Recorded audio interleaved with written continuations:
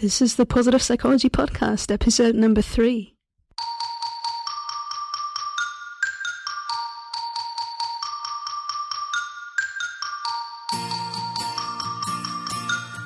Welcome to the Positive Psychology Podcast, bringing your earbuds the science of the good life. And now, your host, Kristen Trumpy. Welcome, everybody, and thanks for joining me. Today we're going to talk about positive emotions, and we will cover why one big misunderstanding makes people question the legitimacy of positive psychology. We will also talk about what positive emotions are good for, what emotional contagion is, how positive emotions affect health, and what you can do to increase positivity. Before we come to all of that, though, I would like to talk about something which I mentioned in the last episode, which was about strengths. And basically, I said before I start with the main content every episode, I'd actually like to spend 1 or 2 minutes talking about mindset. Not just talking about it, but actually looking at how I can improve this very podcast using a growth mindset. For those of you who don't know what that is, it's basically the idea that we can get better at almost anything if we put our minds to it, instead of just dividing the world into people who are good at something and people who are not good at something. Initially, I planned to do a little news section before each topic, all right? So the idea was to just tell you about 1 or 2 cool news studies and so to ensure that you're up to date. However, when I did that last episode, I just noticed that it really broke the flow of what I was trying to do. It was also something that made me feel quite emotional personally. So I felt, you know what, I don't want to do the news section anymore. I don't think it's, I think you can get it better done elsewhere. For those of you who do want to keep up to date with the research in positive psychology, without spending hours and hours tracking down papers, I actually have a tip for you. You can go to www.theflourishingcenter.com/CEPP. Don't worry if you didn't catch that. I will link to that in the show notes. Basically, Erin and Amelia summarized 10 studies on 1 page and provide abstracts to 20 or more recent research papers. They do all of this for $15 a month, which I think is personally way too little for the effort they put into it. And if you think about it, how much time you save, $15 is, that's less than an hour if you earn more than $15 an hour. So you do the math. By the way, they're not telling me to say this. They don't even know I'm talking about them. So there's no bribes involved or anything like that. So if you have a professional interest in positive psychology, I highly encourage you to check them out. All right. So now the main part, positive emotions. First, I'd like to start with a very common misunderstanding. One reason why some people distrust happiness research and positive psychology is that they are under the impression that we think positive emotions are enough to lead a happy and meaningful life. Let me tell you that positive emotions are really, really important, but by no means they're the only way of achieving a happy and meaningful life. And, no researcher is under that impression as far as I know. I like to think of positive emotions personally like a thermometer, which basically tells you that things are going well or not so well in case of negative emotions. What are the benefits of positive emotions? Well, yesterday I was walking along the river and suddenly I just felt so grateful to live in a place that is so beautiful. The absence of workday business and joggers and dog walkers really contributed to this feeling of serenity and absolute peacefulness. And it felt good. Positive emotions, they make you feel good in a broad range of ways. Sometimes it can be a bouncy sort of happiness, but equally it can be open-mouthed wonder, amusement, or just contentment. This variety, I think, is really important to acknowledge for those of you who are maybe a little bit scared that if you are, become more happy, other people will start hating you and you will start annoying them. What is annoying is fake and one-dimensional, pseudo happiness. That is annoying. But if you're genuinely happy and express genuine positive emotions in all these variations, so from pride to contentment to awe to amusement, there is really nothing annoying about that. That's just being happy. And those who are annoyed, they are probably not that happy themselves. So, have you experienced this before? You're in the shower, not trying to think of anything, and suddenly you have an idea on how to solve a problem. This is an example of how feeling good, in this case being relaxed and having a pleasant shower, can broaden your mind and help you find solution you usually don't have access to if you're more rushed and less positive. However, the benefits accumulate and become useful resources in the future as well. When you're feeling amused, for example, this makes it more likely that you will share your amusement with others. We see that on Facebook all the time, like sometimes the jokes, they are, not that original, but they make you smile. And if somebody constantly makes you smile, chances are that might lead to a strengthening of that relationship offline as well. Another example, imagine yourself, you're walking around in a nice place you're not familiar with. Let's say a cool place like Istanbul, okay? If you feel curious, you're more likely to actually explore the area, which later might be helpful. Maybe you and your friends really want to get some frozen yogurt. And, not every frozen yogurt shop is on Google Maps. So if you walk around, it can actually pay dividends.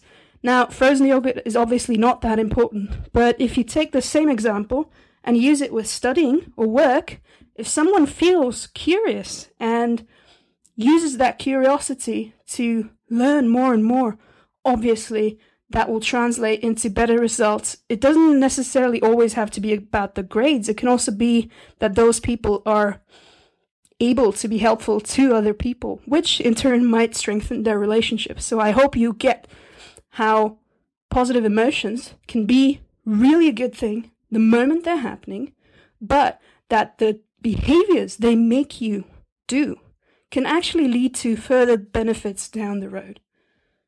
It has also been found that negative emotions and even their physical consequences, like high blood pressure or increased heart rate, can be soothed by experiencing positive emotion. Now, I want to be clear on one thing. It's not always desirable to, quench a bad emotion the moment you feel it. One reason is that it has been found that suppressing emotions can make them actually last longer. So if you try to actively suppress a negative emotion, usually it just drags on, all right? So, and the other reason is that why you should think twice about just attacking any negative emotion you have is that sometimes negative emotions can have positive benefits. It was found, for example, to my utter delight and my boss's pain, that swearing can reduce pain, which is exactly what I told him. I told him, look, if I just bang my toe and I can just swear for like 30 seconds, afterwards, I will be fine. And, he used to think I'm crazy, which, maybe I am. However, now I have someone to back up that craziness, so that felt pretty cool. All right. Furthermore, it is not clearly understood how positive emotions can be reliably used to turn around particular negative emotions. So let me get this straight. I'm not saying they can't do that, all right? There have been a couple of studies where people who felt negative emotions, when they were, for example, showed a video clip, a positive video clip, their blood pressure and their pulse went down, all right? So that showed that positive things can actually reduce the negative impact of negative emotions, okay? What I'm saying is that we don't yet quite understand how this works with every emotion, all right? So when you express emotions, verbally or non-verbally, others might catch that emotion. That sounds a little bit shaky and maybe slightly esoteric, but think of a concert you've been to, and can you recall a moment how suddenly the entire, stadium started to change and how that change in mood just spread almost immediately. That's the same thing that happens in daily life, which is precisely why happiness is not selfish. Sometimes people think happiness is selfish, you're very self-involved, but actually, if you think about it, if you feel good and you express your contentment or your awe with others, actually others will feel that same way in most cases. So, yeah, happiness is not selfish at all. Let's talk about health. They have made a couple of studies where they looked at the short-term effects of how positive emotions affect your health. They found that positive emotions lower stress hormones, lower the heart rate, they can boost your immune system, and you have less pain. Now, how do psychologists know these things? Take a famous study, which let's call it the flu experiment. Basically, what happened was that a couple of participants decided that, they will participate in an experiment where they were given the flu virus. All right. And what happened was that the people who felt better prior to receiving that virus were much less likely to catch it than those who didn't. All right. So those and similar studies can yield these kind of results. Let's talk about the long-term effects as well. So people found that if you feel positive more often than not, you're much more likely to engage in what doctors call restorative behaviors, which is resting, working out, sleeping, and spending time in nature, and even going on vacation. All these things are good for your health. So the better you feel, the more likely you are going to do these things. People also sleep longer and better, which in turn led to them experiencing less stress and improved immunity, which was also a general benefit of positive emotion. They also found that patients had less strokes and infarcts, the ones who were positive. So you see, it's not just about feeling happy, it's not just about something artificial. Actually, it goes down to the very physical level, which is why working on your emotions might be really a good idea. Interestingly, they found that not all the same results applied to men and women, which shows why science is important. It's easy for a layperson to think, well, why do we have science in the first place? I mean, I know that when I feel good, things work out better, so what do I need a scientist for? Well, scientists can look at things like these questions and address, well, why is it that men and women react differently? In which cases does it make sense to tell a patient to try certain interventions? And if we know that it works for women but not for men, that's good because we're not wasting the men's time. And vice versa, because there are also findings where men show greater susceptibility than women. What's also interesting is that the undoing emotions, which means the negativity experience could be reversed by doing something positive, did not always work. Sometimes it worked and sometimes it didn't. With sadness, for example, it worked. But they found with anger, it was more difficult. We have to find out why that is. Personally, I think it might have something to do with the fact that some emotions are more activating than others. So sadness is more of a passive emotion. It's an emotion that kind of makes you want to just lie in your bed and sleep. And from that perspective, might be a little bit less work to get you out of that state than if you're really angry and your entire, system is just fired up. You might take a little bit longer to calm down and to undo that negative effect. So if you're thinking about working with your emotions, how would you do that? Well, one thing to know that really helps is that emotions are not just one thing. They actually consist of 4 different parts, which is the personal experience, the bodily responses associated with a particular emotion, thinking, how our thoughts are changed by a certain emotion, and the behavior that this emotion triggers. Anger, for example, like lots of other emotions, can change your body, as I mentioned before, in the moment by increasing your heart rate and your blood pressure. Trying to think creatively can be very difficult when you are experiencing anger, because your emotions affect your thinking in very specific ways. Anger also triggers behaviors such as being more confrontational. So these three aspects, bodily responses, thinking, and behavior, make up your personal experience of an emotion. This is important when you're trying to influence your emotions. Trying to change your physical responses might be easier in some cases than changing your thinking. Or, at other times, it might be easier to change your behavior, which then might change your bodily reactions, which in turn can ease up your thinking style. Here are a couple of suggestions from Barbara Fredrickson's book on positivity. Develop distractions when you're feeling good. This is a really important tip. Why? I don't know, sometimes people have the strangest ideas. I'd like you to think of the following scenario, which will hopefully never happen to you. Think about your house is burning, all right? So you call the fire brigade.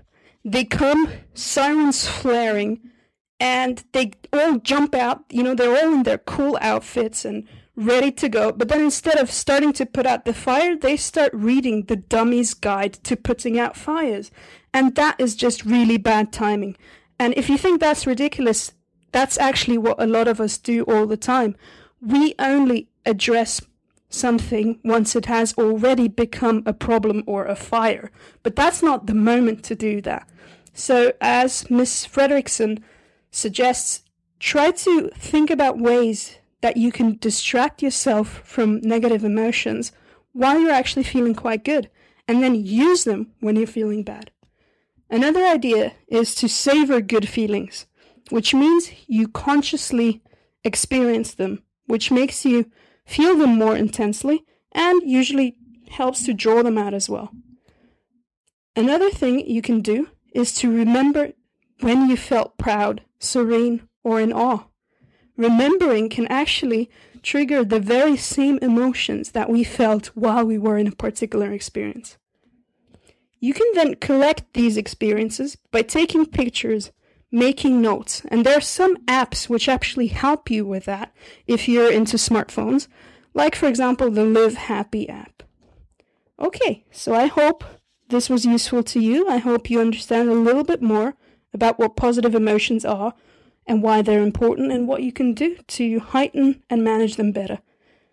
If you're listening to this through iTunes, it would really help if you could send a rating and review, because other people will then be more likely to find this podcast. This week, I would really like to thank 3 people who have agreed to come on future podcasts. I'm really grateful as they are super busy. Thanks to Ryan Nemick, Leah Waters, and Acacia Parks. I'm really looking forward to interviewing all of you. Today I'm going to say goodbye in Spanish, and I just noticed right now that I did not practice this, so let's see how it goes. Muchas gracias por escuchar el podcast de la Psicología Positiva. Adiós, amigos. Thanks for listening to the Positive Psychology Podcast. We're saying goodbye with Happy Yogurt.